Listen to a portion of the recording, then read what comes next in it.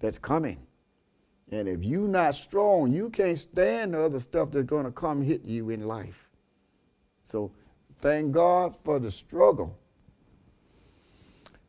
Oh boy, you're learning that life is just, I want to say more about this because I said what life is and what it's not.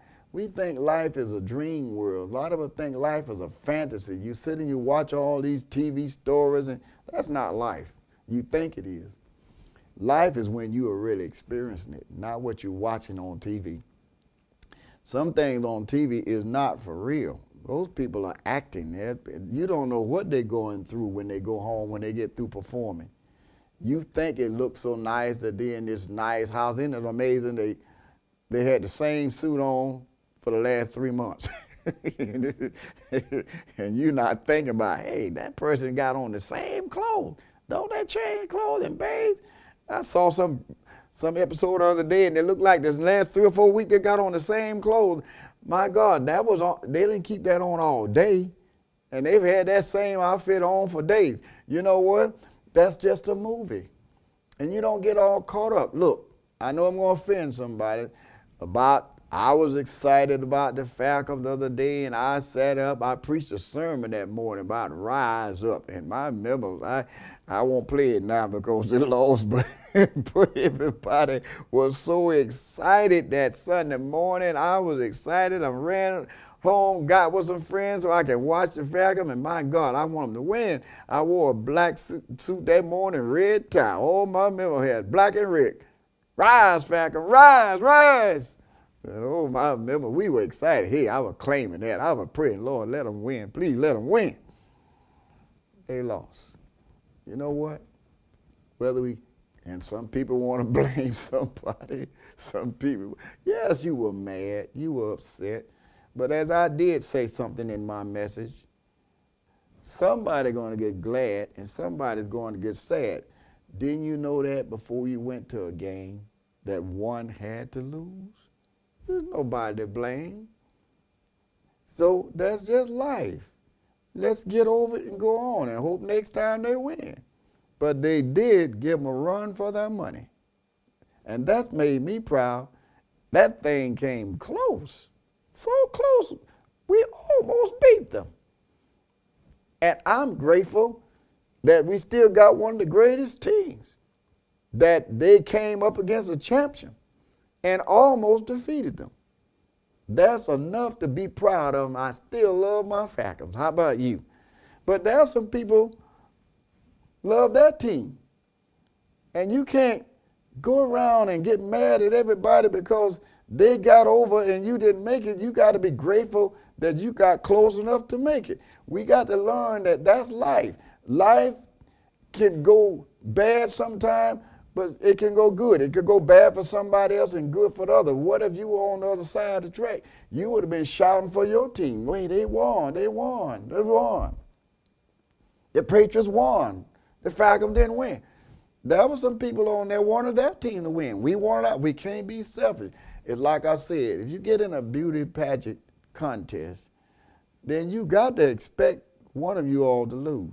And there's no need to get mad and going home crying. You knew before you got in that pageant that one was going to be Miss America and the other was not.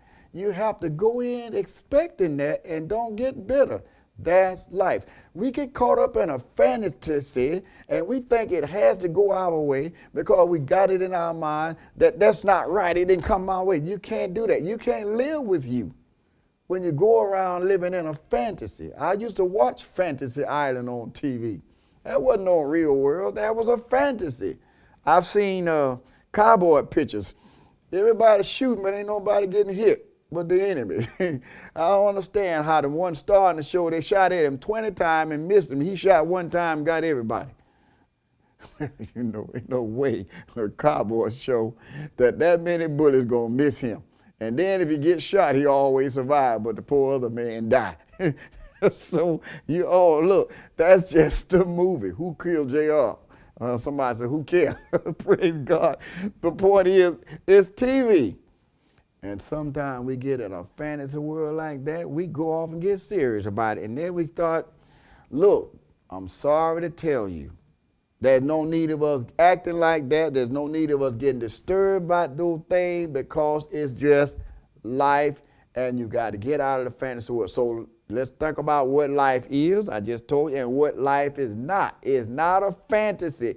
Things are not going to go the way you wanted to go because you wanted to go that way. Things go wrong. As I often tell you, in this life, things rarely work out according to plan. This is good talk today.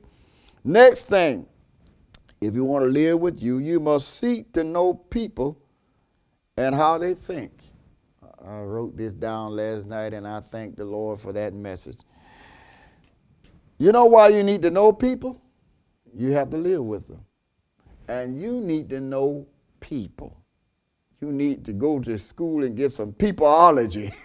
That's such a word. They don't teach a course on peopleology. But there needs to be, somebody needs to teach you about people. And I have lived long enough and pastored long enough that I know how people think. So I can live with people because I got to live among them. That helps me to live with me. You can't live with you if you don't understand people because people affect you. And you can't just wipe them out of your mind. You see them every day. You got to know how people think to live among people so you can live with you.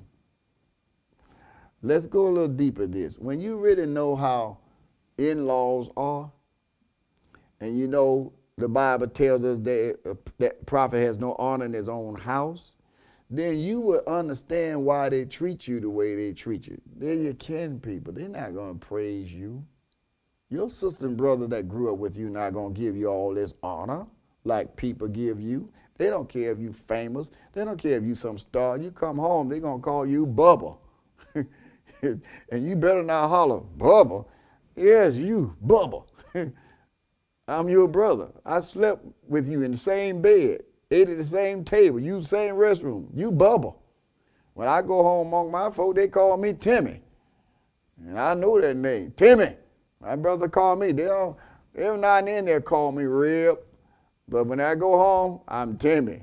And I have to act like Timmy. I don't care you, this big preacher, about this pastor, this big church. They don't care nothing about that when I go among them. They're fussing me like I'm a brother and want to fight too, amen. Get mad enough that you're not going to get that high because you are somebody big and they don't care about that. You still bruh and sis.